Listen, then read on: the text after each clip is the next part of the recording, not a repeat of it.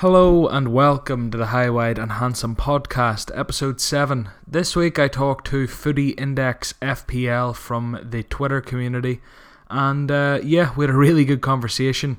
Somewhat of a controversial character, you could say, and that's probably understating it. We didn't shy away from the hard topics to talk about, and there was a bit of banter about it as well. A lot of knowledge, we talked about a lot of interesting and I don't know, good football index topics and football in general. I hope you enjoy it. Please give me some feedback. Reviews are unbelievable. Subscriptions, recommendations to friends are probably the biggest thing you can do for me. Just tell your mates about the podcast would mean a lot. And plug me on social media.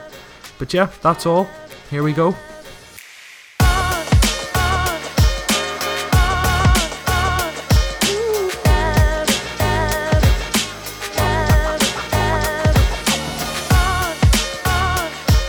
And now we have with us Football Index No, it's not GMK. Sorry, it's Footy Index FPL. Sorry about that, mate. How are you?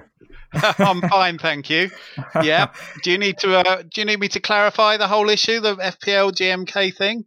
I was thinking we'll go in hard straight off the bat, and maybe just clarify that one. Do you want to give us your take on that, and then we'll go on to more positive avenues? Well, obviously it's a hot issue at the moment, but I am just Footy Index FPL. I've only got one Twitter account, and GMK is someone that I've known on FI Twitter for a long time. I think he's a decent guy, but he's definitely a separate person from me. He's I think he's a Coventry supporter. I'm a Colchester supporter. And there's no overlap between us. I've always found it a bit odd when people have claimed we're the same person, but it's definitely not true. So yeah, like people are always going to try and find similarities between accounts and tie them to each other, which happened last night or yesterday. We'll not go into it too long, but there was accusations that GMK was another account. So there's 3 of you now apparently.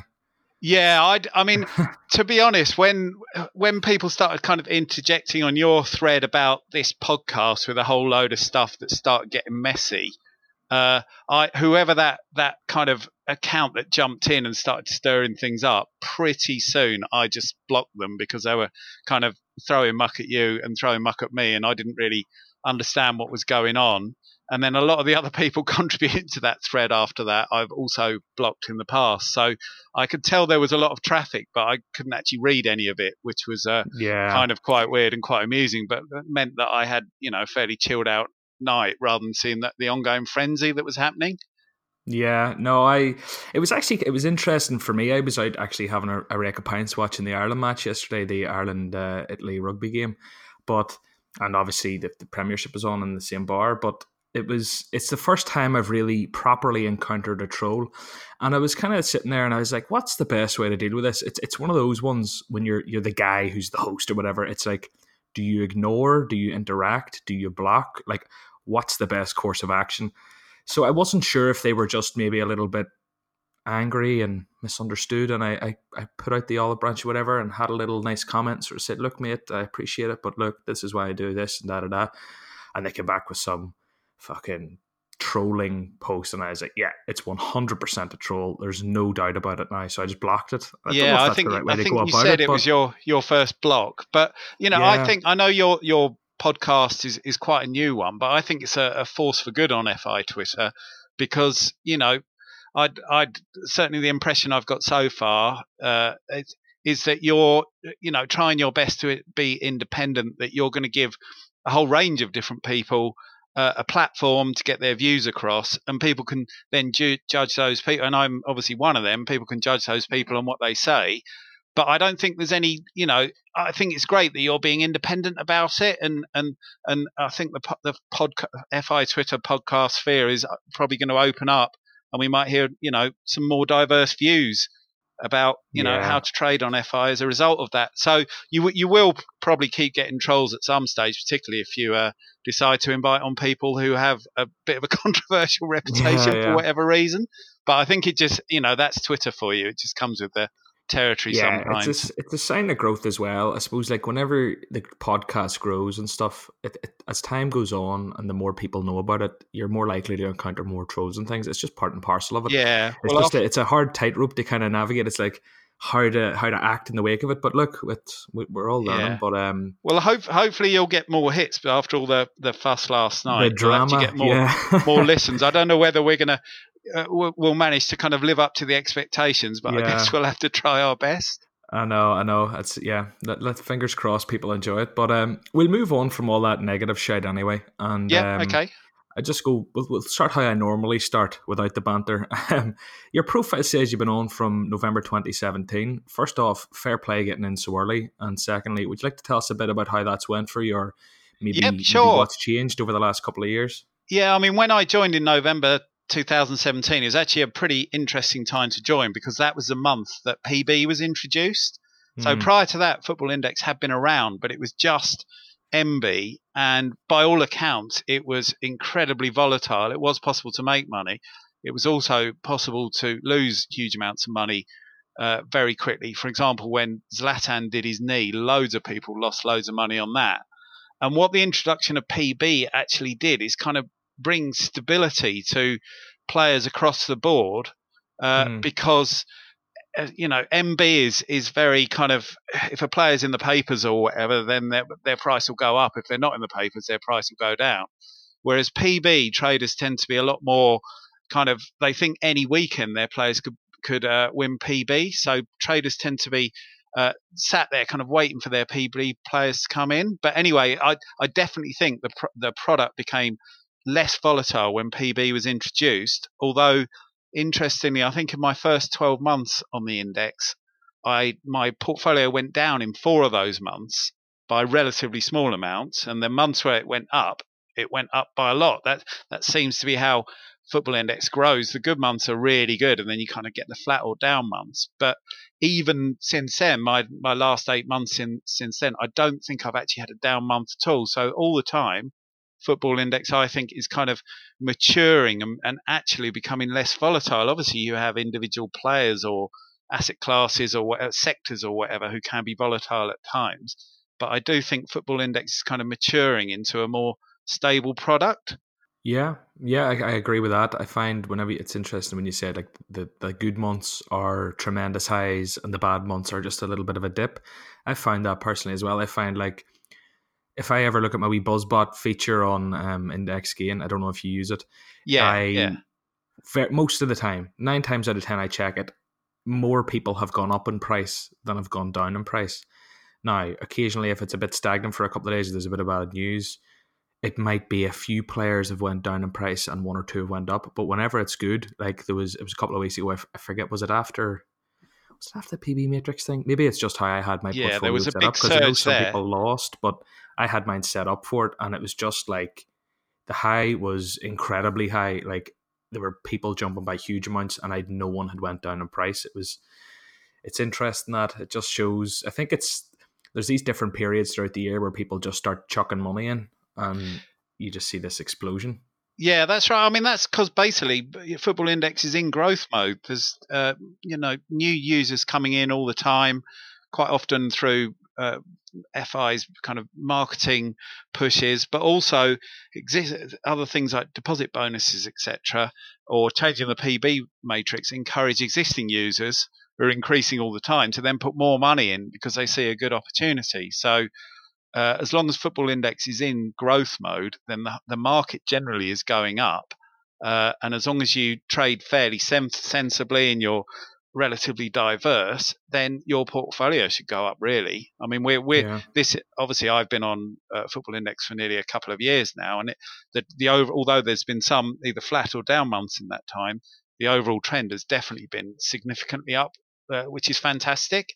And I expect that to continue for the foreseeable future, kind of into the medium term. I don't think Adam Cole and the other executives are in any other zone at the moment other than wanting to grow the product, either through marketing or incentives.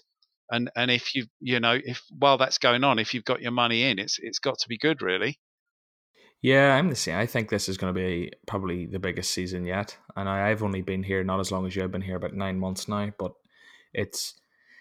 I just think like with this big marketing push and the sponsorship of kits and the Nasdaq announcement and all the little like, the photos you see on Twitter of them on London cabs and tubes and different things and something in Waterloo Station recently and all. I just think the more and more people, I think it's like an exponential growth will happen until a point. It's just like the more people that are talking about it, the more people will join, the more people will join, the more people will talk about it. It's just like I think it'll just keep happening for a while and it'll really, really ramp up the amount of people that come on until a point, and then it'll probably start to slope off. I don't know when that's going to be, but I'm just excited I have my money in there now. When the growth does slow a bit, that's the point when Football Index have the, as long as the financials stack up, they have the ability to increase dividends, which obviously we had quite recently back in April. But in between increasing dividends, they just, they want to get new users in and more money in. And, I see the odd shout already of traders saying, I think all the prices are getting too expensive. But, people are still comfortable putting their money in.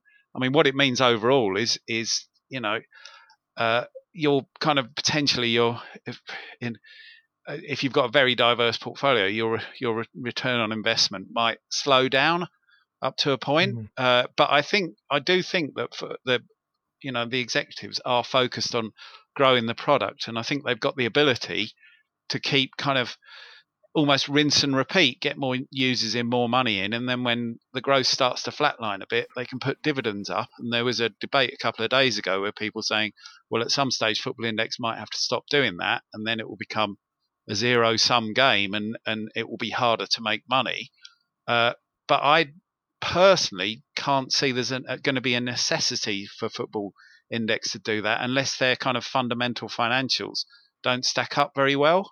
Or the other thing that could happen is Football Index's investors, who are maybe paying for some of the marketing and the incentives, etc., may kind of say, actually, we want to start banking some profit now. But I think as long as they're willing to play the long game, they're better off kind of sitting back, getting the product bigger, because then eventually down the line they get kind of more profit out of a bigger pie.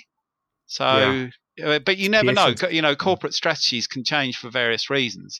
But I personally have a lot of faith that Adam Cole, Mike Bowen, and the other executives are playing the long game and want to keep growing Football Index and want it to be much bigger than it currently is, which, as we discussed a while ago, is great for the people who are already on board. Yeah, definitely. I think they're doing so much right in terms of marketing and growing it. And the main issues I suppose they're having recently, which we might touch on, are the like tech issues. They seem to be happening all the time. Yeah, it's IPOs and it's always been the way. I mean, I actually think Football Index is as much a tech company as it is a betting company. And I'm really interested in all the tech companies and how they grow, and I read lots of books about it, etc. And there's a famous quote, which I think is Mark Zuckerberg, the Facebook guy, who says tech companies, basically the way they have to kind of, their business model is to move fast and break things, is what he called it. So they just chase growth, because if you keep chasing growth, eventually you get a monopoly position like Facebook has got. And then once you've got a monopoly position, it becomes a barrier to entry to others. And then you can start focusing on how to profit from a position where you're not going to get, a competitor coming in.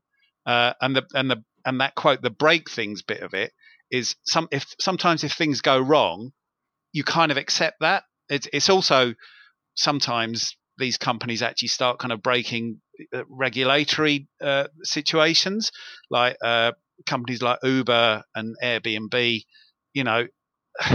they go into cities and they completely shake up existing industries or sectors. And quite often, actually, the regulators turn around and start changing the laws just to allow them to do it, even though there might have been in a grey area before. Now, I don't think Football Index is necessarily doing that, but I do think that quote of move fast and break things is kind of prioritise growth. And if a few things around the edges go wrong, that's not our priority at the moment. And to be fair, I feel sorry for the people who work in Football Index customer support. I've always found them to be absolutely brilliant to deal with. But obviously, when these things go wrong, they must have some hellish days in the office with the phone ringing off the hook and the emails and the live chat and everything going off. But it's I don't think it's the worst thing in the world. The big picture is while the football index is growing quickly, then our profits are going up. So I don't personally have a problem with that.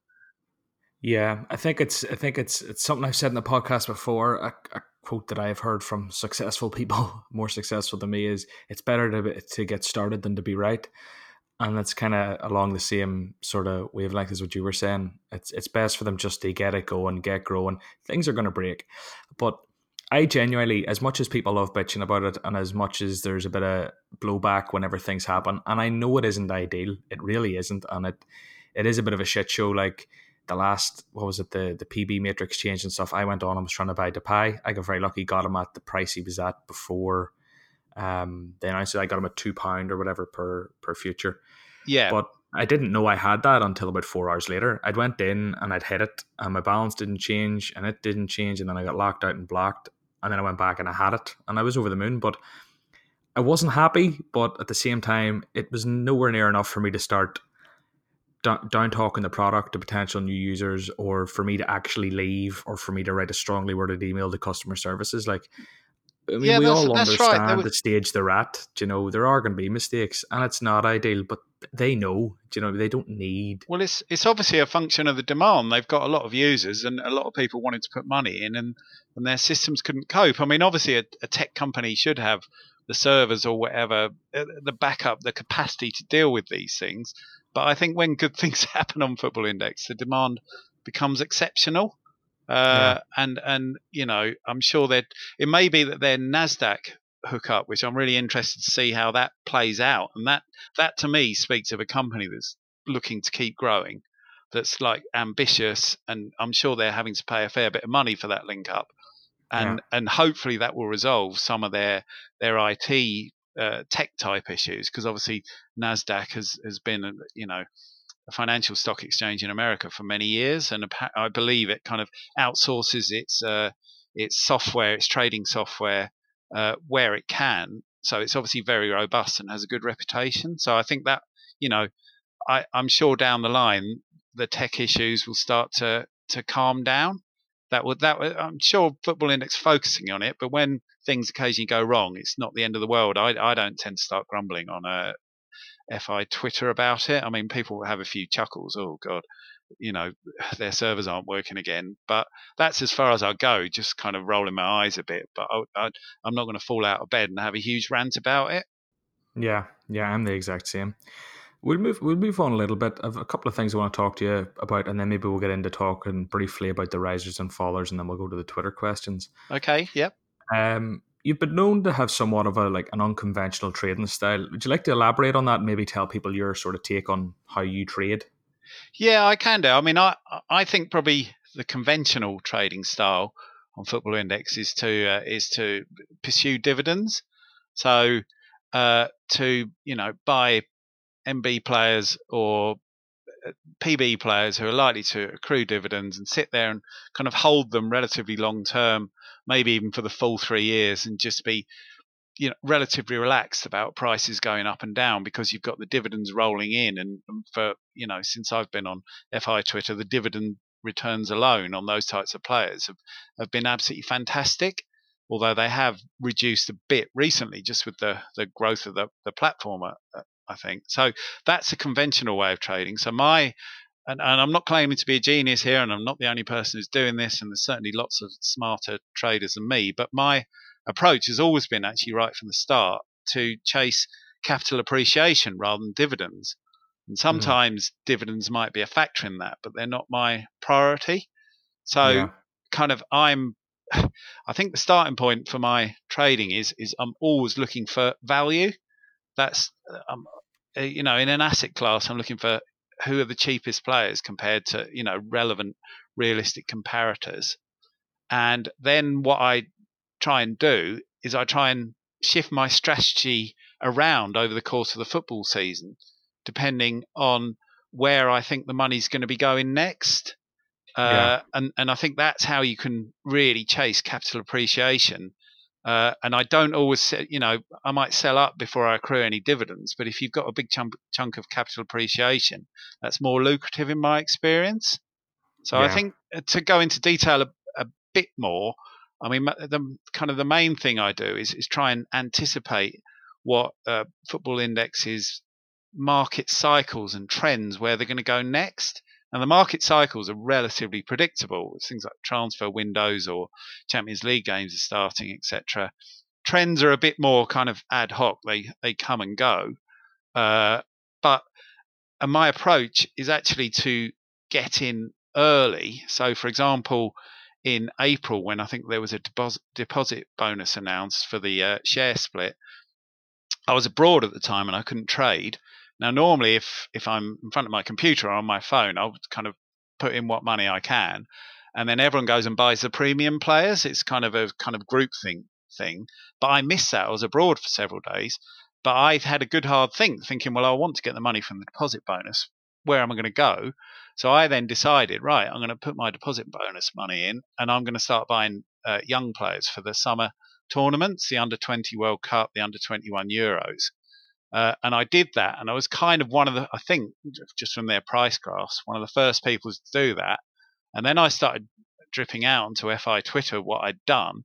And then over the course of the next couple of months, by the time those tournaments started, a lot of my players had gone up by 50% or even more, which is a fantastic return. But I'd kind of anticipated it well in advance. And sometimes you have to wait a bit, and then kind of the rest of the market catches up. And then the other thing I tend to do, a lot of those players, those summer tournament players who are playing in PB leagues and getting 90 minutes, I've still got them because I'm hoping they're going to be, at least some of them are going to go on to be the next world beaters. But some of them didn't do so well. But those, when I kind of get in early on trends, I then tend to actually bail out fairly early as well. Don't get too greedy about trying to sell at peak price, because what I then want to do is put that money back into the next trend and sit there and wait. And people talk about kind of compounding dividend income reinvesting, but actually I find compounding capital appreciation is massively lucrative. So if I take a chunk of cash and over the course of a year I put it into, I have 4 different strategies that last about 3 months. As you go through that, your money really starts to go up quite rapidly, if that makes sense. Yeah, it does. So, I think, and to give couple of other examples in this this one caused a stir on the Football Index Twitter. Last year in May there was a sell-off of the PB players ahead of the World Cup, and I had access to one of the PB data products and realized that loads of these players who've been sold off were offering 25% plus returns just on PB dividends. So I bought them all in May and kind of bet the ranch on it a bit, bet big on it, because I just thought it was kind of a one-way bet. And then I put it out on Twitter what I'd done, and loads of people complained because they just sold those players to invest in World Cup players. But actually, over the course of that summer, the PB players, there was a massive PB player surge, and all those players doubled over the course of the summer. Or as an asset class, they doubled in price. It was particularly helped by last summer. Football Index had deposit bonuses in July and September, and after that September deposit bonuses, I felt the PB players they'd peaked, and so I sold them all. And then I was the first person, or one of the first people on FI Twitter, saying I've now sold all my PB players, and that caused uproar as well, because everyone wants to sit there, hold their PB players, and get dividends. But actually, those premium the expensive PB players, kind of with a few exemptions, people who really did smash it on dividends, they then drifted down over the rest of the season. So that kind of thing, kind of calling a market trend in advance, feels like a bit of a risk. But if you're confident in your judgment, get in there early, find roughly the right time to sell, and move on to the next thing can be really lucrative. So, like I say, it's focusing on capital appreciation, and the fact that I sold all my PB players without hardly any of them accruing any dividends, I was fine with that. I was totally relaxed with that. Yeah, I think I kind of have a mix of things going on, but recently it's, do you know what I struggle with is it's finding the maximum enjoyment out of FI while also making money, because I kind of want to enjoy it. And I know I could make more money if I bought players that I'm not watching every week and that are from unknown leagues who are young and I know they'll grow. But what I've kind of done recently is I've went kind of big on, I actually went huge on, like 15% of my portfolio was pretty big for me. Raheem Sterling a Right, couple of okay. months ago, because I know I'm going to be watching the Premiership every week. I do fantasy football and stuff. And I just, if he does well, and I'm watching him, I just get more enjoyment out of that than some guy scoring a goal for Getafe or fucking Valencia or something in Spain that I'm not watching. So I've kind of went big on the likes of Maddison and Sterling and Kane and Salah, which worked out great this weekend, and Virgil van Dijk and stuff like this. Now, don't get me wrong, I have a lot of those young players as well, but my portfolio is predominantly towards the more premium assets that do win dividends. But one of the most lucrative things I've done on the index is exactly what you're saying. It was spotting up, obviously, the PB kind of players were going to start being bought up again in July, coming into August and stuff. Right, yeah. And I got on them very early June. I bought all Alejandro Gomez at about 75 or 80p or something, Parejo, Luca Digne, all these types of boys who have high dividend yields, and just sat on them. And I think over the summer, because there's no games, it's that's a good way to do it. But I don't know if I would have the patience to sit with people in my portfolio during the actual season, whenever there's games every weekend, if some of my players weren't maybe playing or... No, I totally understand the attraction of watching a live game and holding some of the players in that game. It's a great buzz. And my portfolio is almost full of like players under £1. And apart from like French league games on a Friday night or whatever, I don't, or German league games are also on BT Sport. I don't get to see my players much, so I totally understand. And also that the PB matrix surge is something, because I'm kind of less of a data guy and less focused on PB. I actually missed out on that. I'm not claiming to know it all by any means. So I know a lot of people made a lot of money on that, and that was like a trend that I think people who kind of focus on those things identified and made loads of money. And I had a kind of quiet week while that was going on. Yeah. So I hope I'm not coming across as someone who knows it all, because I certainly don't. But I just have quite a clear focus on my strategy and my ideas, and I guess I'm then fairly relaxed about a lot of the big games on TV. I'm not holding any players, but I've probably got SofaScore open in the background, watching some two relegation teams in the Spanish league playing each other, because I might have a couple of players in that or whatever. Yeah. But it goes back to, I said, every episode, and this one's going to be the same. Just do what you want to do. Like, do what makes you happy, because I know I would be awful bored doing what you do, but I would probably make more money. But I think for me to keep my interest in Football Index and actually keep at it long term and stay focused, especially with the podcast, I need to be watching. You want your guys on the screen when you're watching the match. That's totally understandable. That's just me. And I think Football Index has got a brilliant niche for that as well, because it's obviously their USP is you don't lose your stake at the end of the game. So I think a lot of the guys who would bet on the number of corners in a match or daft stuff like that, and they might win every now and again, probably lose more often. But hopefully they'll come over to Football Index and realise that actually hoping your guy scores or whatever, you might get some IPDs, or if they score a couple, they might win PB, is a lot more fun than counting how many corners have been in the game. Yeah. Hopefully. I suppose that's their sole aim, get a lot of those standard issue punters over. I certainly find it more fun. Yeah. But look, we'll move on. Let me see. We'll go straight into the top 5 risers and fallers of the past week. I've done a little bit of research and got the numbers and stuff here, and if you want to pitch in on any of them with your opinion on the player or why they've dropped or risen, go for it.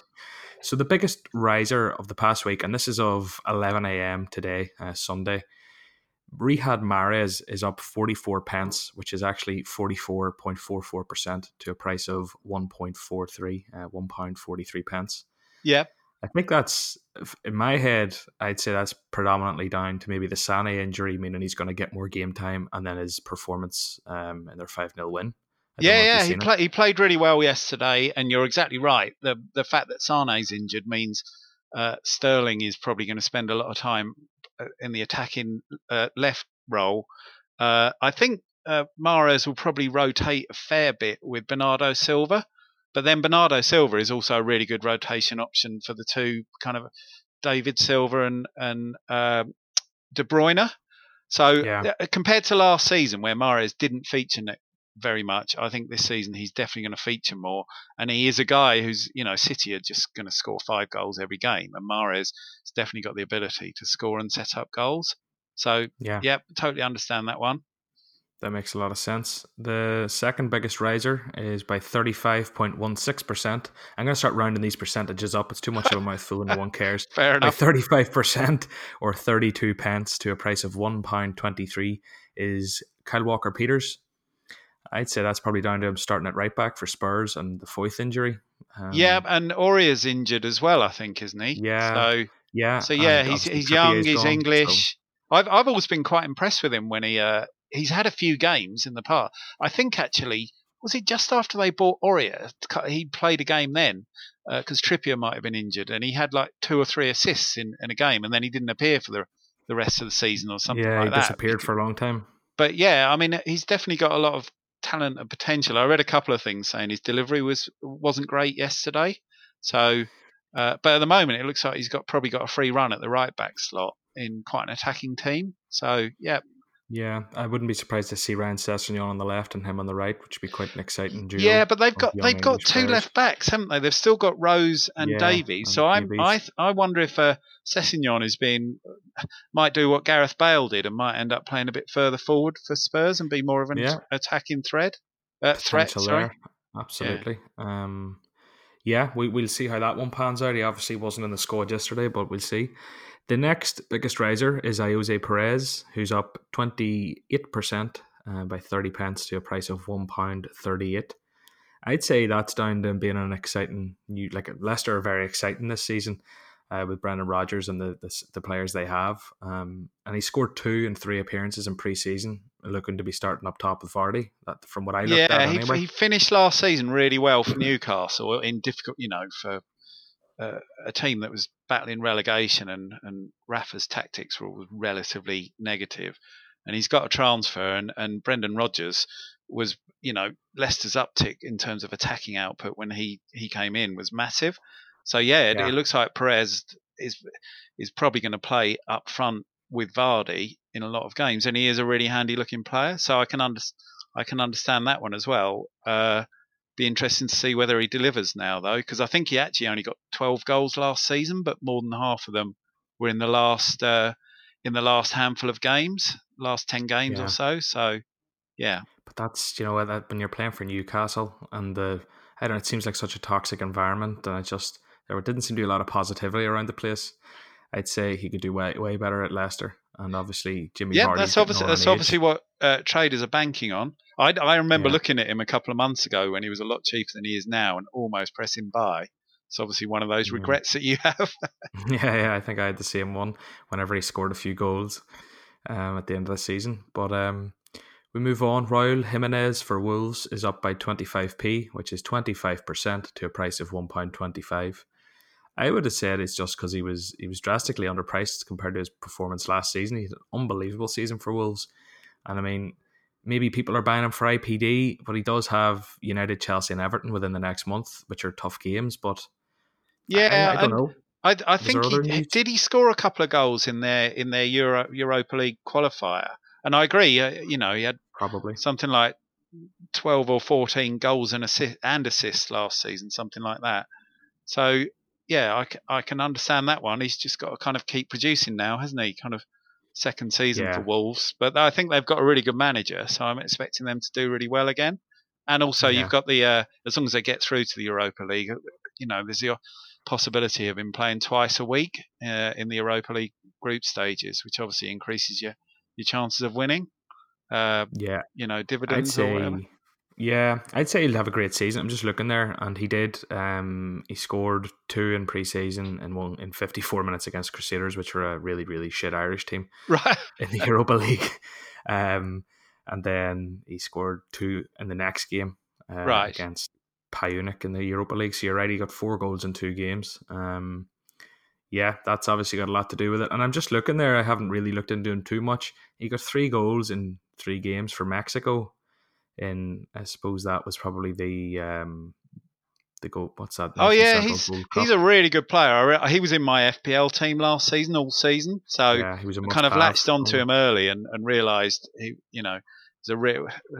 You tend to focus on players a bit more if they're in your FPL team, I find. And I think they got him on loan initially, although they then paid the agreed fee for him. But there's one of those walls seem to be the whole team has been filled out by George Mendes, isn't it? The Portuguese agent. But actually, they've got some really good players, and the manager is like really obviously knows what he's doing as well.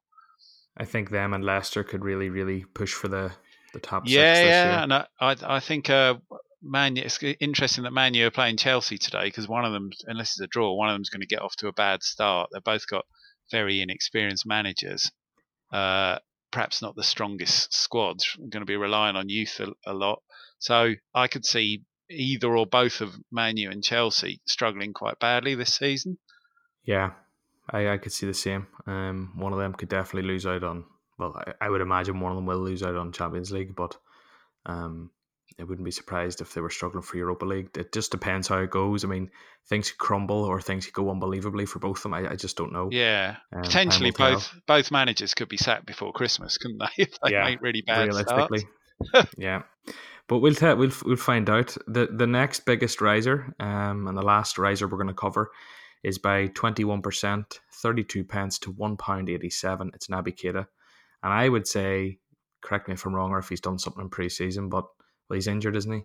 But Klopp was saying it's 2 weeks till he's back, and he's much more settled in the team. His body language and everything is different. Both him and the club. Yeah, I think that one is down to Klopp's quote. So hard for traders to predict that's going to happen. I mean, I've had conversations on FI Twitter before with people, even GMK actually, who I think has got quite a big holding in Naby Keita, because I loved him when he was at Leipzig, but I think Klopp's tactics he was a box-to-box midfielder and he scored a lot of goals.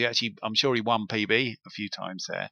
But Klopp's tactics kind of stifle the real forward runs into the area of his central midfielders because he's got his 3 forwards who interchange a lot, and then he uses his fullbacks to get very high up the pitch and put crosses in. And he actually asks his midfielders to kind of sit outside the area and kind of recycle the ball around there, but also be ready for the defensive transitions. So I'm not convinced Keita is going to produce on the pitch because of that, even if he is, settled in, etc., and gets fit. Yeah, I don't think a comment like that from a manager is warrants a 20% rise. I don't know if something else is going on behind the scenes, but maybe it's just the fact he's coming back from injury, or I just think managers make these comments to the media all the time to give their players a bit of a morale boost and just to show they're behind them and stuff. I mean, there mightn't be a lot of substance to it. You'd never know. But we're definitely a bit of the season, though, where I think people are excited about the new season. I think some people, at least I'm one of these, I'm kind of sat on quite a big balance looking for opportunities at the start of a new season because things never repeat the same as they did last season. Some players might be consistent, but some of them will play a lot better, some will play a lot worse. So I think we're seeing some really big rises at the moment that in a month's time, if a player scores in the first 10 minutes of the game, they won't be going up 20p like they're going up at the moment. But if you trade smart or you get lucky, you can still take advantage of that, what's going on at the moment. Yeah, definitely. We'll move on to the biggest fallers. 28% of a drop, which is the biggest actual pence fall or rise of anyone. It was Paulo Dybala, who's dropped by £1.12 to a price of £2.85 in the last week. Yeah, fairly obvious there. It obviously coincides with when everyone thought he was going to Man United. Last week, I personally, my first transfer window was in January 2018, and I tried to trade it. That was when there was the Alexis Sanchez saga. And I tried kind of not quite day trading, but I tried to be trading it actively. I just had a complete nightmare. I lost loads of money, and I personally just don't get involved in the big transfer stories at all. Now during the transfer windows, I might buy some of those players 3 months in advance and wait for them to rise, and then kind of sell and just take my money elsewhere. But I don't try and actively trade those players in the last week because I think there's always there's always someone who's got the fastest finger, either buying when it's going up or selling when it goes down. And when bad news hits, you can really get take a massive hit on that, which I know some people did. I think it's much more of a lottery for the average football index user. However, I do think if you were the type of person who quit your job and had a big balance in FI and you were actively sitting down in your little homemade office with 4 screens and all the news outlets and you had feeds going and notifications on and you were ready, you could probably buy good stories and sell bad ones very quickly. But how realistic is that to 99.9% of users? I think it's just such a lottery because you can think someone's going to go, but as we've seen this summer and we see every summer, he's going, he's not going, he's going. They've agreed this, they've agreed that. They disagree on this. He wants to chase it there. This team's also interested. It's just up and down and up and down. And yeah, I tended to stay pretty clear. I think traders have to kind of try trading all different kind of strategies and different times of the season. But if something doesn't work for you, I've always found that some ways of trading have come a bit more naturally to me, and just really day trading all the rumours, piling in and out, is not something that comes naturally to me. Whereas I'm sure there are other people who can just straight away. It's something that they're quite good at. So I think it's a good idea for traders to kind of focus on their strengths and move away. Don't feel pressure to trade in certain ways if it's not profitable for you. Yeah, I agree. We'll fly through the rest of the fallers. A lot of them have pretty much the exact same thing going on. All right, are they transfer window? Well, pretty much. Not all of them, to be fair, but 4 out of the 5 are. The next one's Bruno Fernandes, who's down 26% by 73p to 2.6. I'd say it's exactly the same.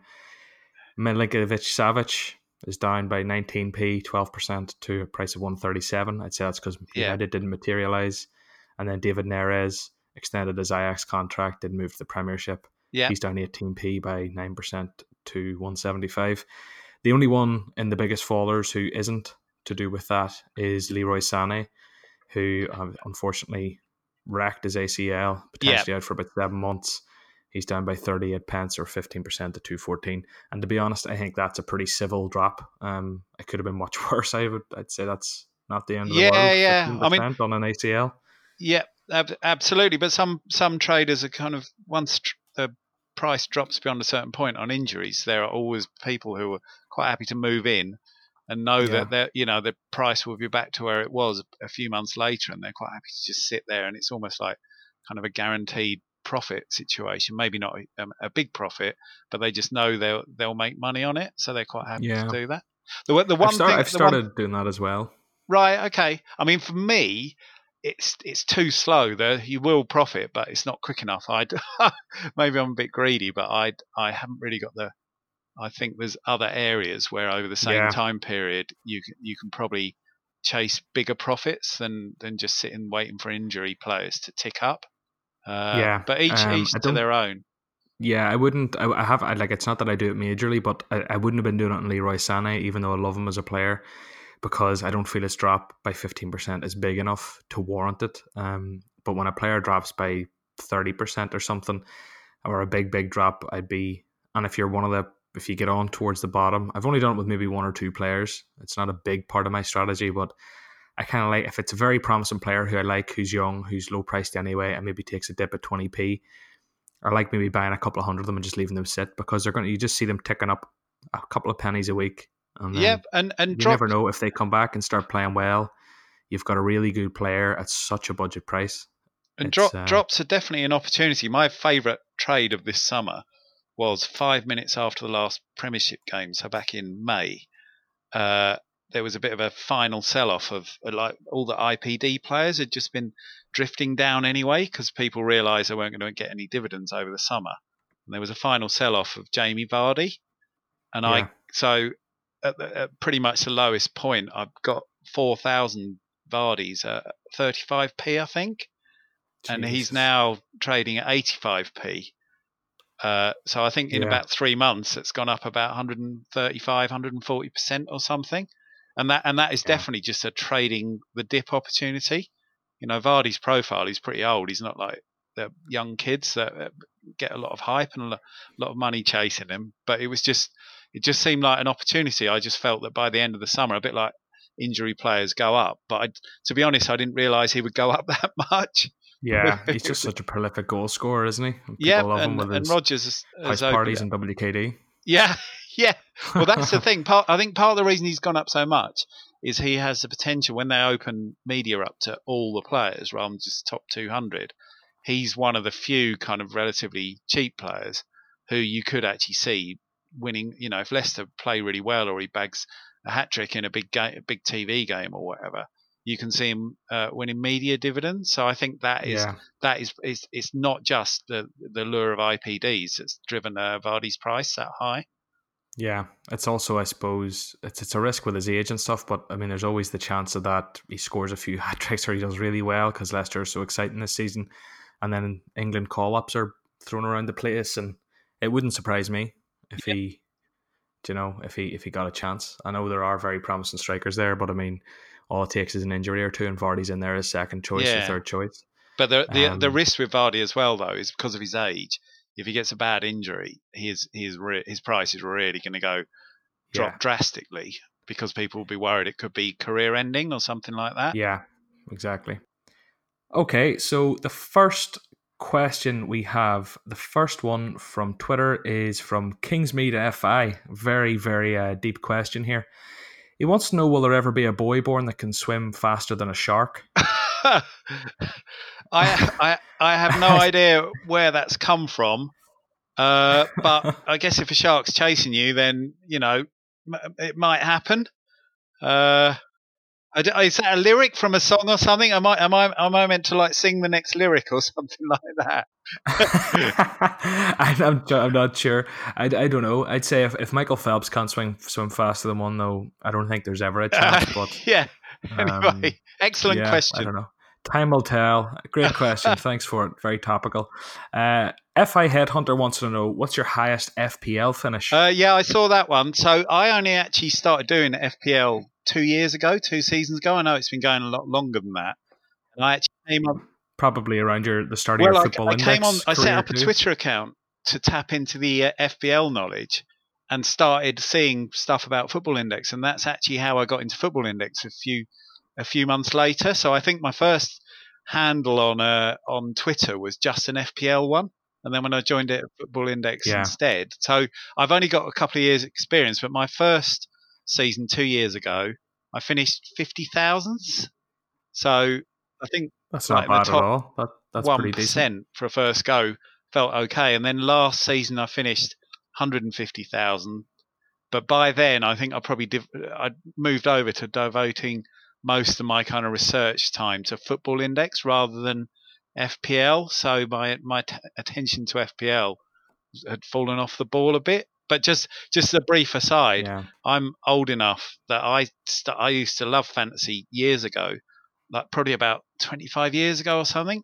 The first big one that got really popular was a Daily Telegraph one, and I once managed to finish in it. It had like a lot of people playing it. I once managed to finish 22nd in the country in that one, and I've still got the newspaper cutting framed in my man cave, which is a bit sad, I suppose.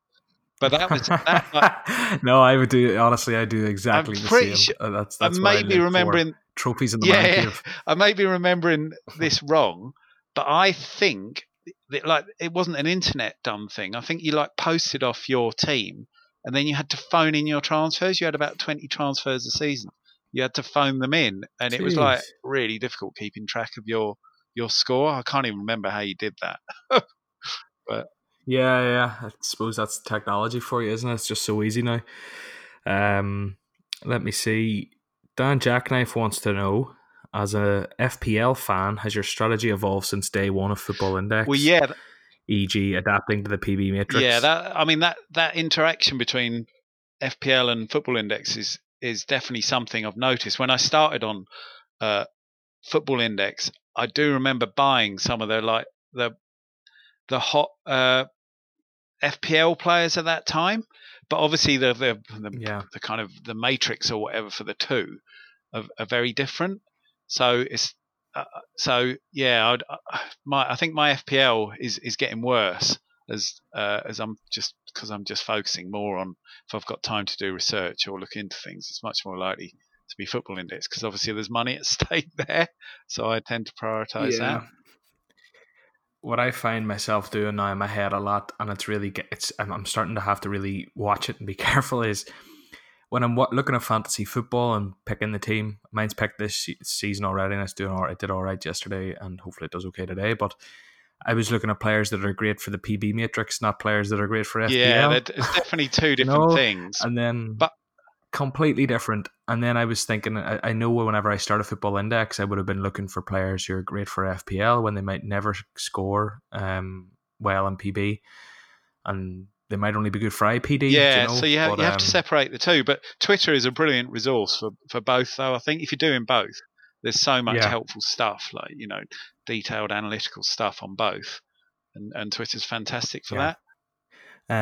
Football MDJ wants to know how you value young players. Is it based on an assumption of future potential dividend yield or something less tangible than this? For example, why do you think Willock is worth less on FI than Greenwood? Yeah, I mean, it's my approach to young players is definitely probably a bit less tangible and not very dividend focused, because generally my approach tends to be kind of not get really hung up on the whole dividend issue. I mean, I personally have never bought young players who aren't actually going to be playing on the pitch.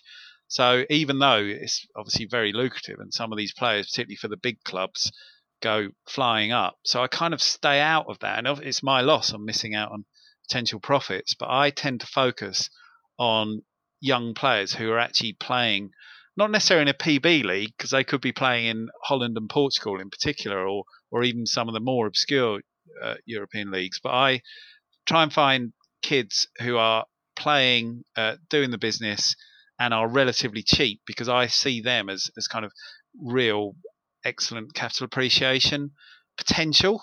It's a bit hit and miss. You have to load up on a few of them. And if last season, I got on João Felix really early, and then I think he didn't get in the Benfica team before Christmas, so I sold him. But then I bought him again as soon as he got in the team after Christmas, and obviously that was like a massively lucrative thing to do. So, but yeah, the whole kind of valuation, future dividends, etc., is not really my approach to it. I tend to just look for relatively cheap players who are in the team and have the potential to improve because of that. Yeah. No, that's fair. That's a fair answer. We'll keep rattling through them. Roar Hyde wants to know, if you'd give a new user your top 3 things to consider before buying a player, what would they be? Yeah, I think that's a really good question.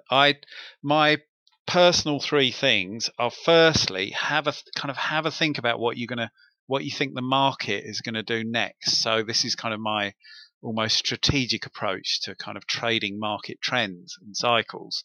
So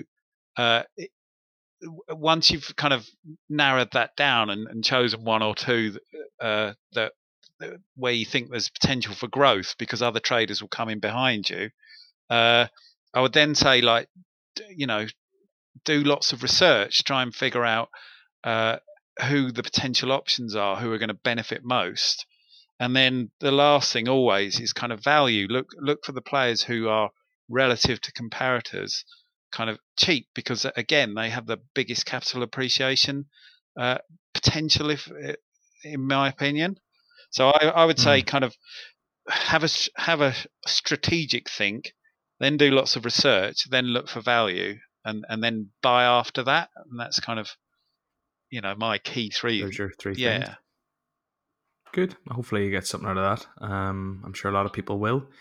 Football Index Buzz says, suppose you're a brand new trader with a budget of 500 quid, joining in the first weekend of the Premiership season. What do you do before you go on a spending spree? Who's in your portfolio when you're done? And why did you choose them? How soon are you likely to sell? Yeah, I like this question, because this was me back in November 2017.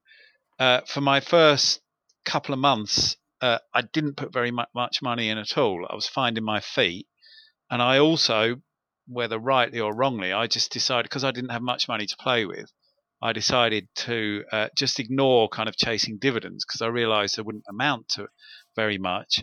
And instead, I at the time the squad was much, because PB had only just opened up. The squad was much smaller than it is now. There's now thousands of players in there. But I went through methodically. I researched every single player in the squad, and I looked up their stats and their info on my favourite websites for these things are WhoScored, Transfer Market, and SofaScore. They're really good resources, I think. And I also searched both Google and Twitter for transfer rumours. And then I found that there were some players who were crazily or really cheap, some of them still at IPO price, who ticked a few boxes. So, they might have good goals or assists, or they might just have a really good average rating on WhoScored. They might have some really interesting transfer spec or Transfer Market. You can see whose contract's expiring. And so I was it almost became a holistic thing where I was looking for the cheapest players who ticked 2 or 3 of these boxes. And then I'd never seen them play, but I was buying them. And I remember one of the first players I bought doing that was Manuel Akanji, who was at Basel at the time. But he was playing in the Champions League, and he was man of the match against Manchester United when Basel beat Manchester United 1-0. And he was 30p. He was still at his IPO price. I think I was the first person who bought him. So that's like 10p in new money now. And but I only bought about 100 because I wasn't playing 100 futures. I wasn't playing with much money. And actually, that soon afterwards, he got transferred to Dortmund.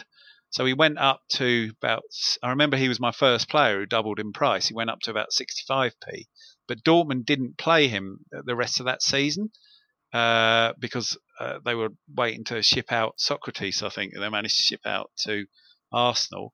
So I got bored waiting and sold him. So I kind of, in new money, I bought him for 10p, I sold him for 20p, and he's now about a £3 player or something like that.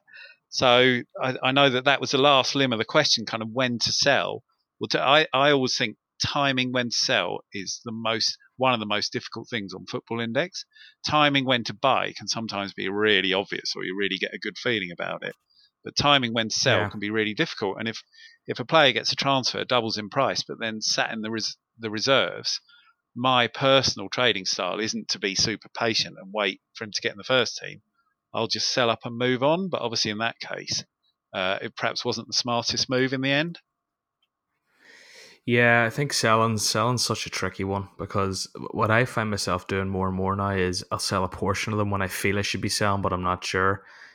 And that means at least I've banked that profit. Yeah, and then I wait a bit longer for the rest of them. I totally agree. I think both, if you have a bit of uncertainty, I think both buying in chunks and then selling in chunks is a really good idea, particularly if players have gone up a lot.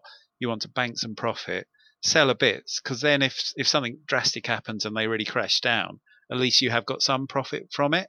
So I would never argue with anyone kind of doing that. I think it's quite a good compromise in those situations. Yeah, it makes you feel a bit better. You maybe don't feel as open or high risk at that stage. You've banked a bit, and whatever happens. It's not the end of the world. Absolutely. Football Index Addict, not the FI tipster who's been on here, a guy at CocoBet2 has asked how to play IPD strategy in your opinion successfully. I don't know if you do it much based on what you've told us so far, but do you have anything to input there? Well, I think IPDs are really interesting because I think there's various ways you can try and trade them, and all potentially are profitable. I mean, the first limb for me is to buy early for capital appreciation. So here you're almost accepting that you're never going to earn any dividends. So I did that with Vardy back in May. I'm never going to earn any dividends from that purchase, but the capital appreciation has been completely bonkers. So you can buy early in certain parts of the season, perhaps after a sell-off, and that can be very lucrative. And then other way you can do it is some people look to maximize the number of IPD eligible games within their 30-day period. So some of the guys who play in Europe, you can get 6 or 7 games out of those players within 30 days. So if you buy on a key date, you have the potential to accrue a lot of dividends in that time. And then another way of trading IPDs, which I know has been discussed a lot, is people are talking about refreshing them. So when you get near the end of your 30-day period, instead of just like selling and accepting what dividends you've earned, next time that player scores, try and get in on the buy really early ahead of the spike. And then so you get the dividends, but then sell your existing futures, which are getting near to their 30-day expiry. At the top of the spike, market sell them. So you've refreshed, and then you get the dividends for that day, but you also get another 30 days down the line. And I think it's going to be quite interesting to see how practical that is to try and do that. I'm certainly going to try it this season, but there may be quite a few people doing it. But the one thing I'd add on IPDs, I think the most critical thing is to try and be as efficient as possible about when you sell IPD players. So I really don't think it's necessary on day 30 to just, if there's no demand for market sell, to instant sell and reduce your potential profit on that player. My preference in that situation is actually to keep holding the player beyond the 30-day period, and then next time they score and they spike up in price, and you can market sell into that spike, and you won't get the IPD dividends, but actually your capital appreciation will be, you might get an extra 5p out of that or whatever if it's a relatively cheap player. So I think the key thing with IPDs is kind of timing when you buy and for what reason, but then be really careful about when you sell. Don't kind of chop all your profit off by selling at a bad time in a bad way. Yeah, I think that refreshing the futures thing was the most interesting thing for me there that I hadn't really thought of too much before. But it makes a lot of sense if you say 100, someone sitting there, they score, you list 100, buy 100. Yeah, I mean, I you'll think still get the IPD money and you'll be refreshing your shares. That's interesting. I might actually edit this part of the podcast out and just keep that for myself. Well, I'm not a huge data analyst, but I've seen some people kind of have to take their word for it on FI Twitter saying that if you hold an IPD player for 9 months and they're relatively cheap and they score a relatively high amount of goals, and even though obviously you pay commission, 2% commission each time you sell and rebuy, that the potential returns from that dividend returns is higher than you're going to get from media players and PB players.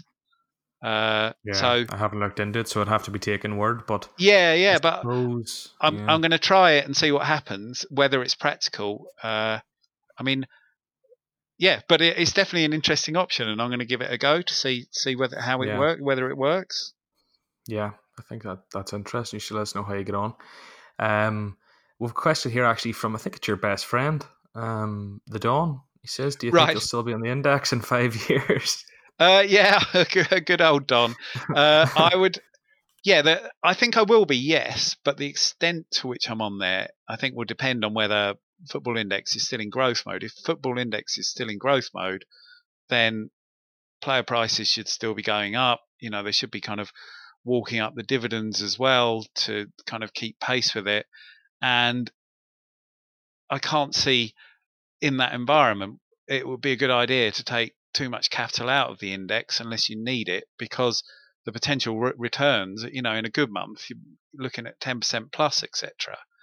However, at some stage, eventually, although I don't think it's kind of going to happen very soon, probably the growth will stop, and then Football Index will become a zero-sum game, they call it. And so for you to win a bet, you're probably going to need another trader somewhere to be on the other side of it losing, and it will be much harder to profit in that situation. And I think if Football Index ever does level out like that, I think probably a lot of people will look to take a chunk of their capital out. So if within 5 years Football Index has leveled off, I'm sure I'll still be doing it because I think it's a brilliant product and really good fun. But I may well have sucked out quite a bit of my profit by then as well. Yeah. I think a lot of people will be in the same boat. Yeah. I think we're all just here riding this wave and hoping it keeps going the way it's going. Yeah, I mean, I don't know how Football Index will manage that. If too many people trying to take their money out at once, there could be a crash. But then if there's a bit of a crash, then prices might start looking decent again, and then you might get a growth period again. So yeah. All right, we'll move on to FI Bielsa, who asks, assuming Madrid's desire to sign him stays the same, how do you rate Pogba as a whole? If we know a move is likely next window, could this lead to panic selling before the window's even open and the rumour mills start? Are the dividends worth the risk in this booming market? Mr. Pogba is one of my favourite subjects, and because I decided back in April that I was going to sell my Pogba, my Neymar, my Messi, etc., and reinvest the money elsewhere, chasing capital appreciation. Now, it turns out in hindsight that was probably quite a good move, because Pogba and the others over the summer, their prices have kind of drifted down, and all right, they've earned a lot of dividends, but the net effect is neutral.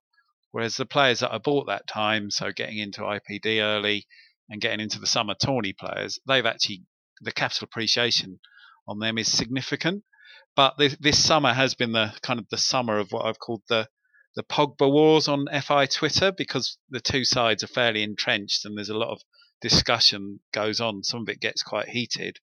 So to try and answer the question as best I can with a couple of points, I still don't think Pogba is worth buying, in my opinion, because I think there's a bit of a consensus on FI Twitter, even among Pogba holders, that you are probably going to get 20% return in dividends out of him in a year, which is a bonkers return. But how much capital appreciation are you going to get? He seems to have hit a bit of a ceiling.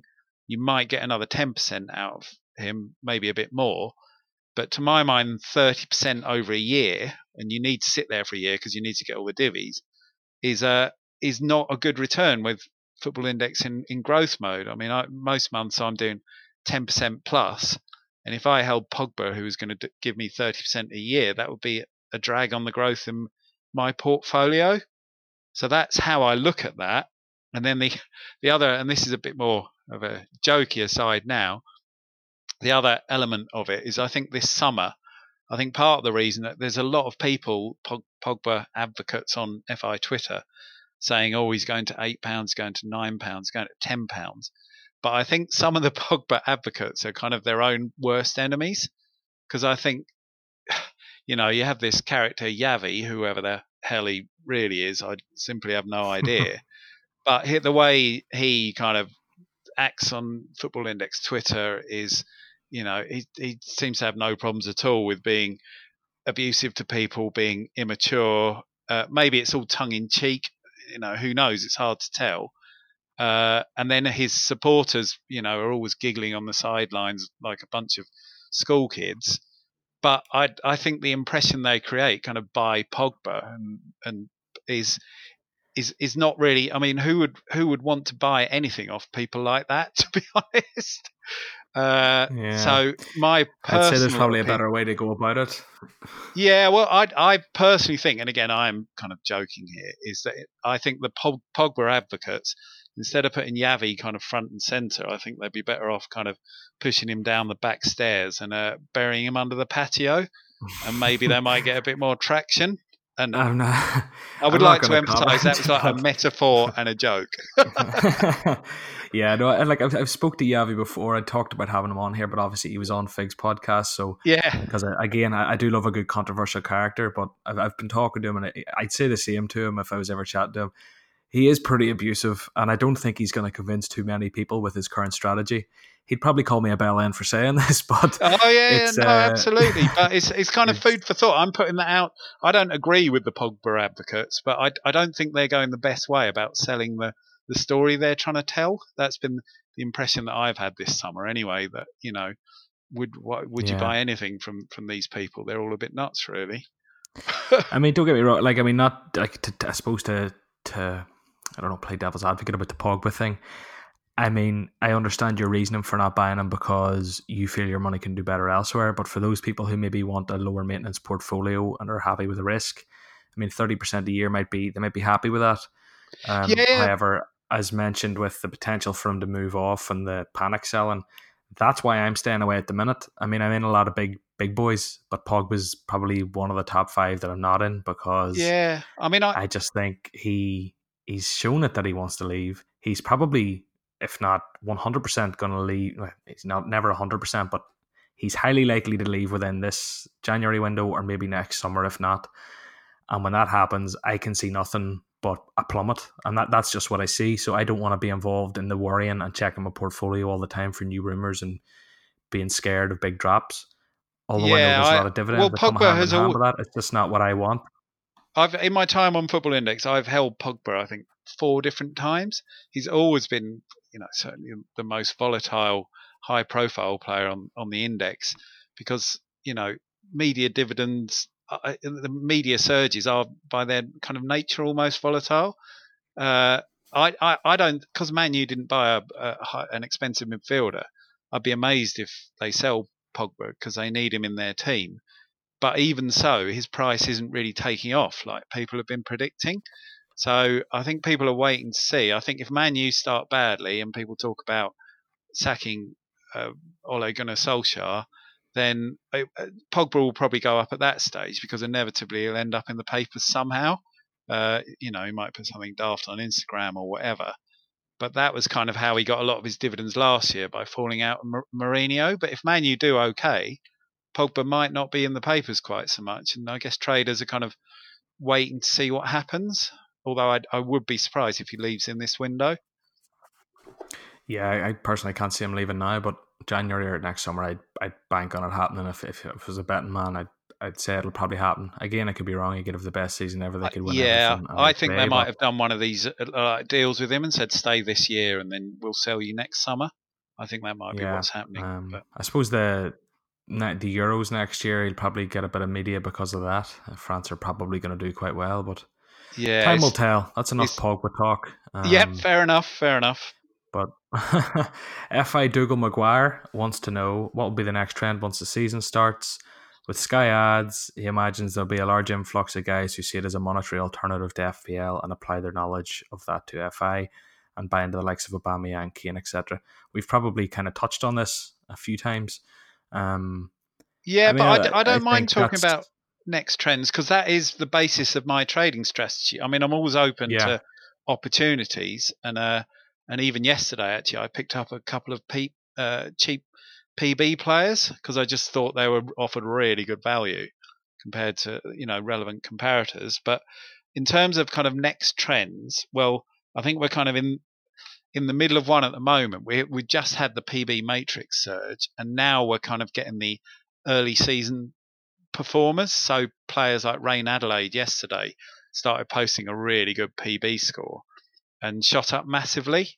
And there's a lot of other players who are doing really well for PB who are getting really significant rises. And I think everyone wants to try and get on players like I got on Savania and Rongier last season relatively early, like not as early as some people, but if you can get on the up and coming PB guys while they're still relatively cheap, you get the benefit of both dividends and capital appreciation, which is a really nice sweet spot. So, but that's kind of playing out in real time as the PB leagues restart.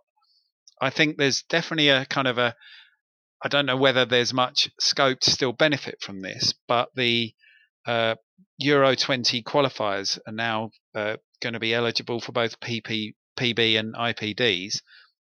And I think they're now almost, because they're coming up in about a month's time at the beginning of September. And I think they're almost within the 30-day window, even the second games, because most countries play 2 games. So I suspect probably the high-profile, obvious players who've got weak opposition in there are probably either expensive already or have been kind of bought up a bit. But I bet there's some nice little bargains if someone wants to do a bit of research, looking at the kind of the national squads around Europe and who they're playing and who could benefit from that. And then after that, then the Champions League and the Europa League group stages start. So straight after that, I'd expect kind of focus to shift to those players. So again, I think there'll probably be a pickup in players for teams who are in Europe, because those players then start playing potentially twice a week. So you get twice as many chances to win dividends.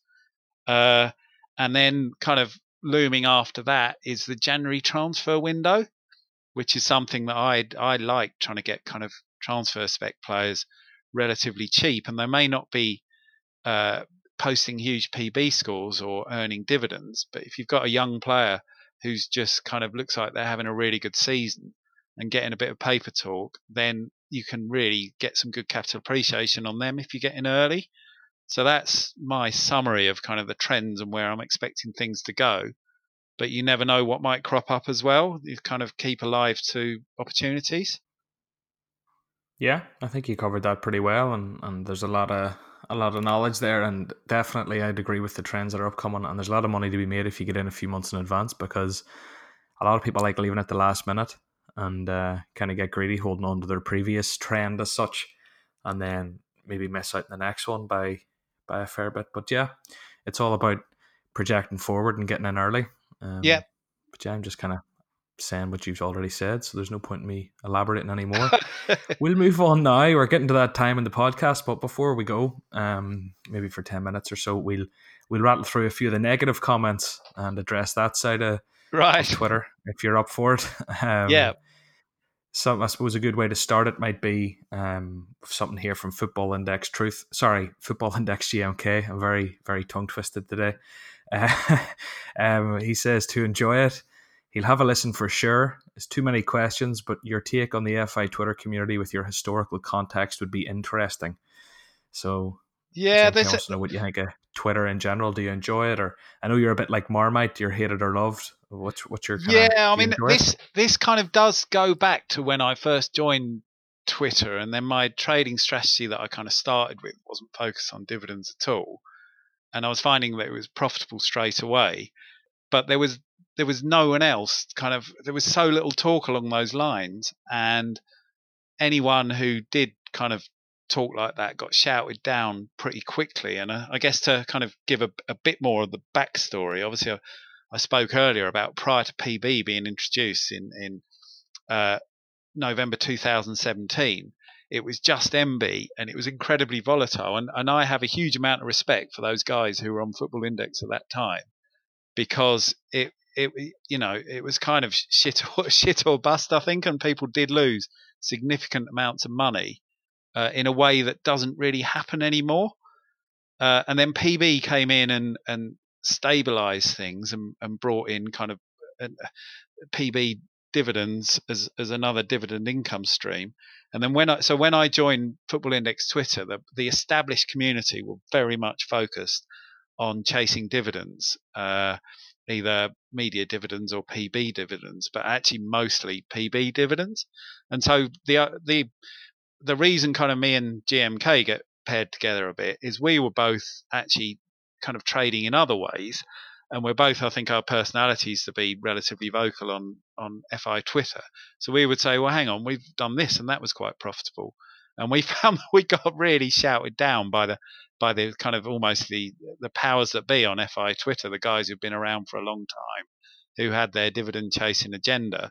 And at times it would get quite fraught and quite unpleasant, and there was just stuff going on. I haven't really got time to get bogged down in all the details, but me and GMK definitely had still have really got a target on our back from those times. But I think our view was always that FI Twitter should be like a broader church, and that people should be tolerant of each other's. Like, if people have got different trading styles, there's no need to be quite so aggressive and kind of negative about it. So that's kind of the historical background. But it reached a point where if me and GMK said things that people didn't like, there'd be like, I think there'd probably be a 3-line whip on a group chat somewhere, and you'd suddenly have 20 people posting negative stuff under your posts and all liking each other's posts. And, I'd be getting like 100 notifications every 5 minutes on my phone. And I think you actually, you probably experienced what that's like a little bit yesterday when it all kicked off on your thread. Yeah. But eventually it's like you can't get anything else done on FI Twitter because you've just got all these people all kind of piling in together. And so I have now quite a while ago I reached a point where I just blocked a lot of those people because it was impossible to have a constructive conversation with them anymore. Yeah. So that's kind of my history. But what I would say now is obviously Football Index is getting much bigger. Football Index Twitter is much bigger, and there's now it's much easier to talk about your particular trading strategy, different trading strategies, without kind of a load of people trying to gang up on you anymore. I think those guys have kind of lost their traction a bit. So they're still there, still doing their thing, but they're not as important anymore.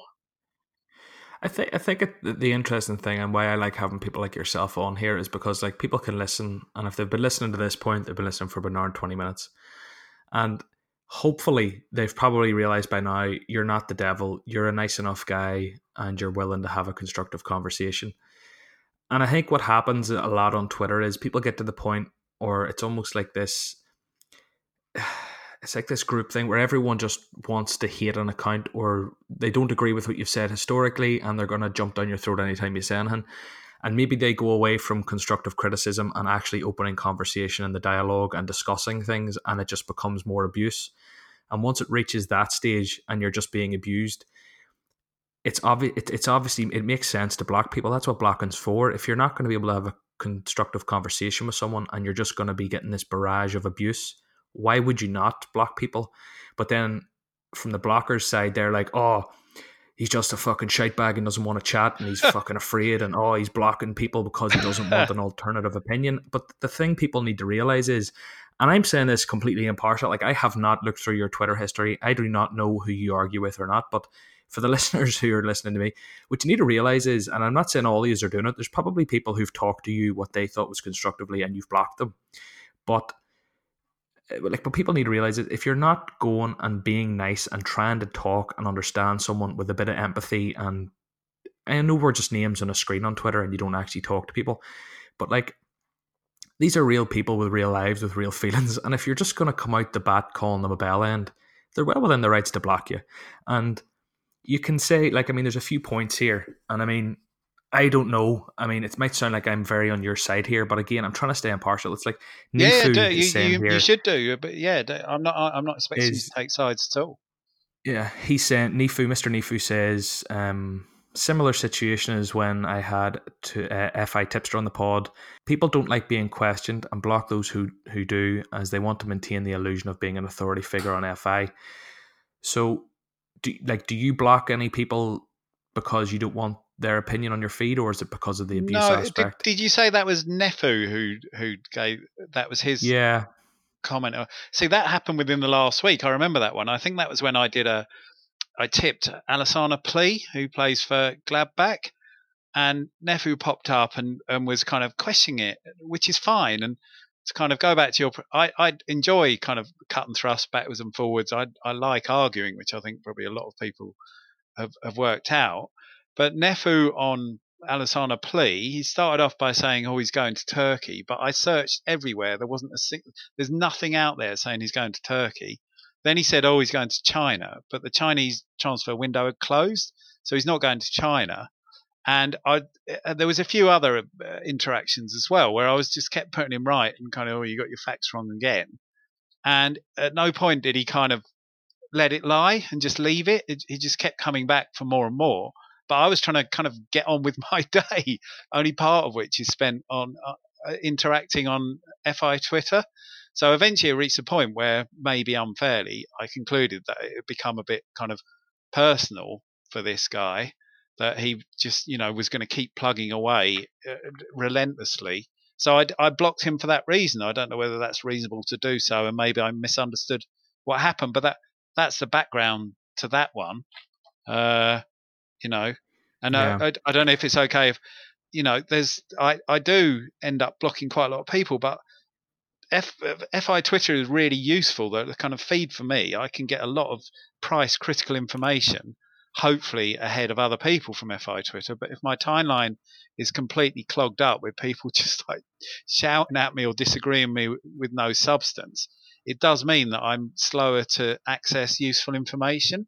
So that's kind of part of the background on why, people who are just relentlessly negative, I will just block them, because I want useful information and interesting people and amusing people on my timeline, not people just shouting at me all the time. Yeah. There's maybe one or two other questions there that we'd go to, but just before we get there, I'll go through just to give these people a shout out and let them know they're heard. There's a few give an idea for blocking them. I don't know if you remember them, or if there's any stories, or from your perspective, chip in if you want. Rio Index says he's blocked again. I thought he got over our little beef. You need to grow up here, FPL. Canary FI says, how come you've blocked me, given I'm 90% sure we've never had any correspondence?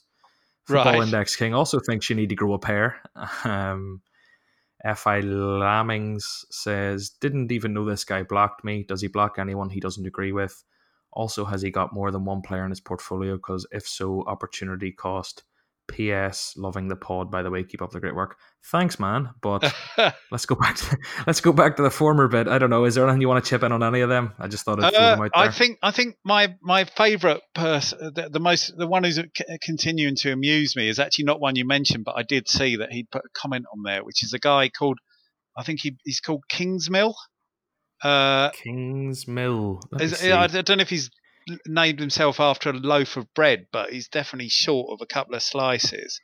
But I just remember. Oh, I see what you did there. Yeah, I know. Cheesy gag time. I remember, he's one of these guys who, I don't know if he's still doing it, but just relentlessly pumps really cheap players who don't seem to have much going for them. And every now and again, obviously, you're going to strike gold with one of them. And I think eventually I just got kind of bored of it appearing on my timeline. So I called him out for it. And then we had a bit of an argument.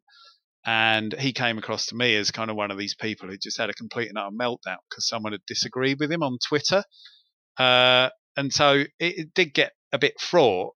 So eventually I blocked him. But now, I mean, this is quite a long time ago. And he's ever since, whenever I kind of unblock one of his posts, I see that he's telling like the whole world that I need to go to the Samaritans. And he's just relentless with him? it. But someone mentioned, I didn't want to mention that because I felt that's a little bit. Well, I just think like there's a bit of a difference between like I felt I was completely justified in calling him out for relentlessly pumping rubbish players. That's completely. I mean, the Samaritans is where people are feeling suicidal. Where's the connection there? I'm absolutely fine with what I did. I'm not feeling suicidal because I've had an argument with him. And I don't really know why he's making that connection, but it's a bit unsavoury. But obviously, if I say that on this pod, he's probably just going to keep saying it because he thinks he might get a rise out of me. But actually, I just think, he's just making himself look a bit daft, really, by saying that. Mental health is not something that you should be making those kind of comments around, I don't think. But anyway. Yeah. But anyway, Kingsmead FI said that. Yeah, I didn't really want to touch it. So he's not Kingsmill. The Samaritans could be a bit of Kingsmead. But I thought that the Samaritans topic might have been a bit touchy and might have maybe, I don't know, just hurt a few people or whatever, because it's obviously where people go for suicide. Yeah. Maybe people who listen have used them before. It's not really a jokey topic, but yeah, absolutely. Yeah, he threw that out there, and I understand why you're not into it. There's other people who blocked you, and then who else is there that might have even said anything that's worth touching on? FPL Grinder, can you explain in full and frank detail why you hate old school traders so much? Do you ever feel concerned some perfectly valid and insightful points you may have get diluted by over antagonism? Is there any benefit in telling people how to become better traders? There are three different questions. Yeah, the first one I think I've answered because that was kind of GMK's question about FI Twitter history or whatever. The second one about do you lose the message if you kind of antagonize people?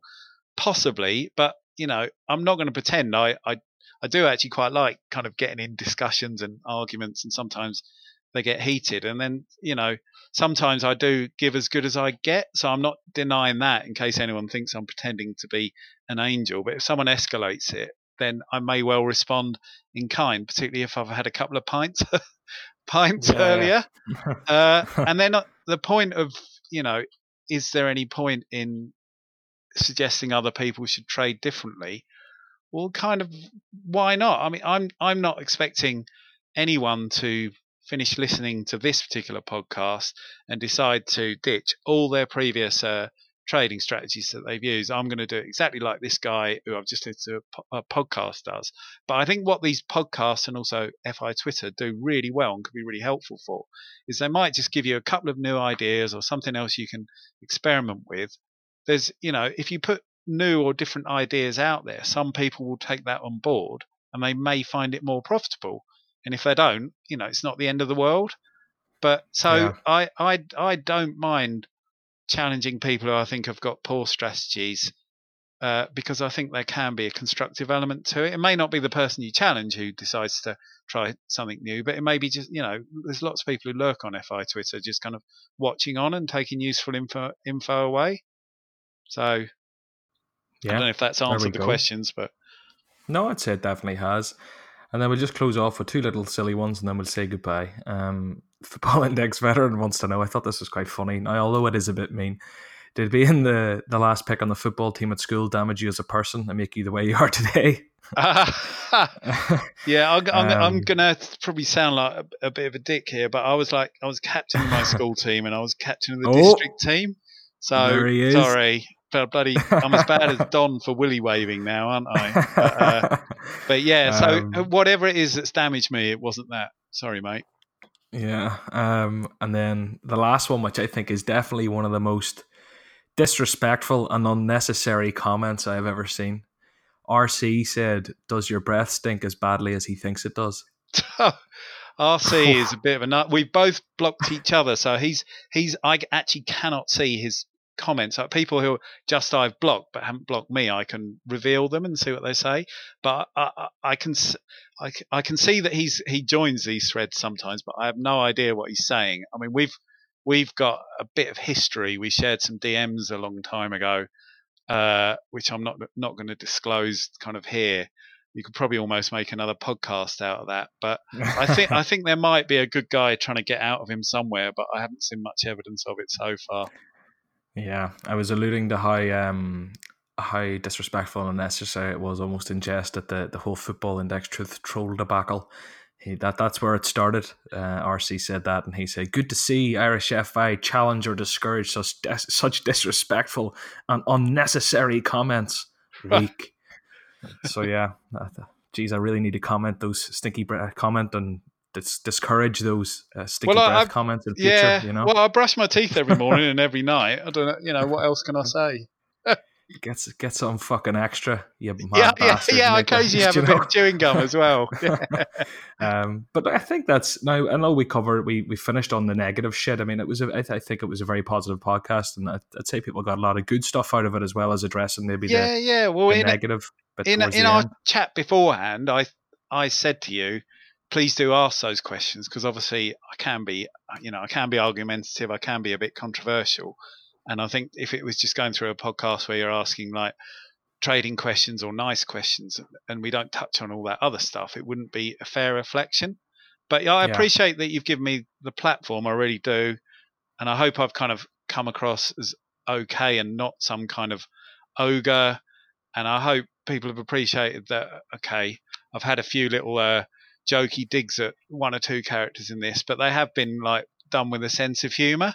And that is actually my personality. I do like arguing with people, but if I had an argument with you down the pub, we would be kind of smiling and laughing at the same time, which quite often on Twitter just doesn't come across. And then people start falling. The tone gets missed out, and then the argument just escalates from there.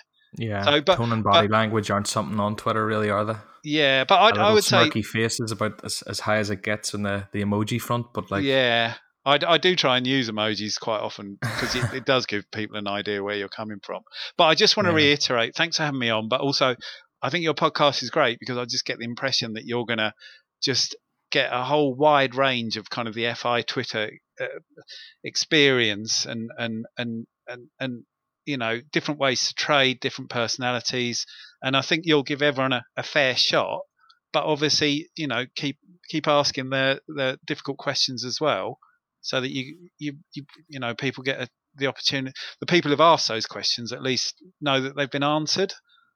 Yeah, I think that's important. I think that's why it's so important for me to just stay impartial, especially on Twitter and stuff. It's just I don't want to get involved. I mean, my job here and the best I feel I can do for the Twitter community, not to sound like I'm a fucking good Samaritan or anything, but is just to remain impartial and not get dragged down into it or create enemies. I'm just here. Look, lads, do whatever the fuck you want. I'm just going to be the messenger. I'll sit here and chat to people. That's what I'm going for anyway, and I hope people respect that. So you haven't by having me on, you haven't taken my side in any of these issues that I've had disagreements with. You've given me a platform, and people can listen to the pod, and they can either agree with me or disagree with me. But at least I've had a fuller chance to explain where I'm coming from, which I appreciate. So thank you. Yeah. Well, look, thank you even more so. This is 2 hours out of your time essentially with the prep for it as well. So I really do appreciate the effort you've went to and getting the family out of the house for the day to reduce background noise and things. I can send them a text saying you can come back in now because my kids can be really noisy. And I've just noticed it's like 10 to 2, so I can go and make myself a cup of tea and get ready for the first TV game. So we've timed it perfectly, really, haven't we? We timed it absolutely perfectly. And go in and watch Madison. Well, that's one of the people I'd be watching because he's one of my holds, but there's a few there. But go in and watch the boys tear it up. Exciting team. But Madison is actually he's my biggest hold by value, and he's also my only player. I think I've got over £2. Is it Madison, is it? Yeah, I think he's over £2, isn't he? I'm trying to remember probably. I think he's very exciting. I absolutely love him. I think he's really talented. I think because Man U haven't bought one of the foreign mids this summer, it wouldn't surprise me if Pogba leaves if Madison isn't brought in to Man U. Yeah. There's a possibility on the horizon, but he's just, to watch him play, he's one of these guys. He's just, I played a bit of football. I mean, probably most of us did, but he's just got his head up and he's got vision. He can play all different types of passes to play players in. And he's English. I expect him to get in the England team soon as well. I just think he's a really good player. So yeah, look forward to that. Right, we'll sign off, but just as we sign off, for the people listening tomorrow, if they've got to this stage, what's your prediction for the match today? Leicester Wolves. What's the score? Is that the big match? No, I know Man United and Chelsea's probably the big one, but we'll predict both, and we'll predict Arsenal and Newcastle. I'll fire through them. We'll do this in like 10 seconds each. Yeah. And then if we all get them right, we're heroes. I reckon Leicester win 3-2. I reckon 2-1 on that one. 2-1. Google Home picked something up in the background there, by the way. Right. You've all probably heard that. Newcastle and Arsenal, I'm going to go for 3-0 Arsenal. Yeah, I think that might be 1-1. I think that might be the only point Steve Bruce gets all season. And then Man United Chelsea, I'm going to go for a boring 1-0 United. Yeah, that is really difficult to call. I just feel like there's so much riding on that because if one side wins, the other way is going to get momentum, and the other one could be struggling right from the off with an inexperienced manager. I think that's going to be 2-1 to Man U. 2-1 Man U. Yeah, I think it's going to be a bit more boring than that, unfortunately. But fingers crossed it isn't. Look, we'll leave it there. I haven't done an ACCA for years. I feel like I should do a mini ACCA of my predictions now. But yeah, it'll be an ACCA where the prize is pride now. Yeah, that's fair enough. Hero. All right, well, thanks again. Really appreciate it. And if anyone's made it to the end, I hope you've enjoyed it. Yeah, absolutely. Thanks very much. All right, cheers, mate. Thanks very much. Cheers. Bye-bye.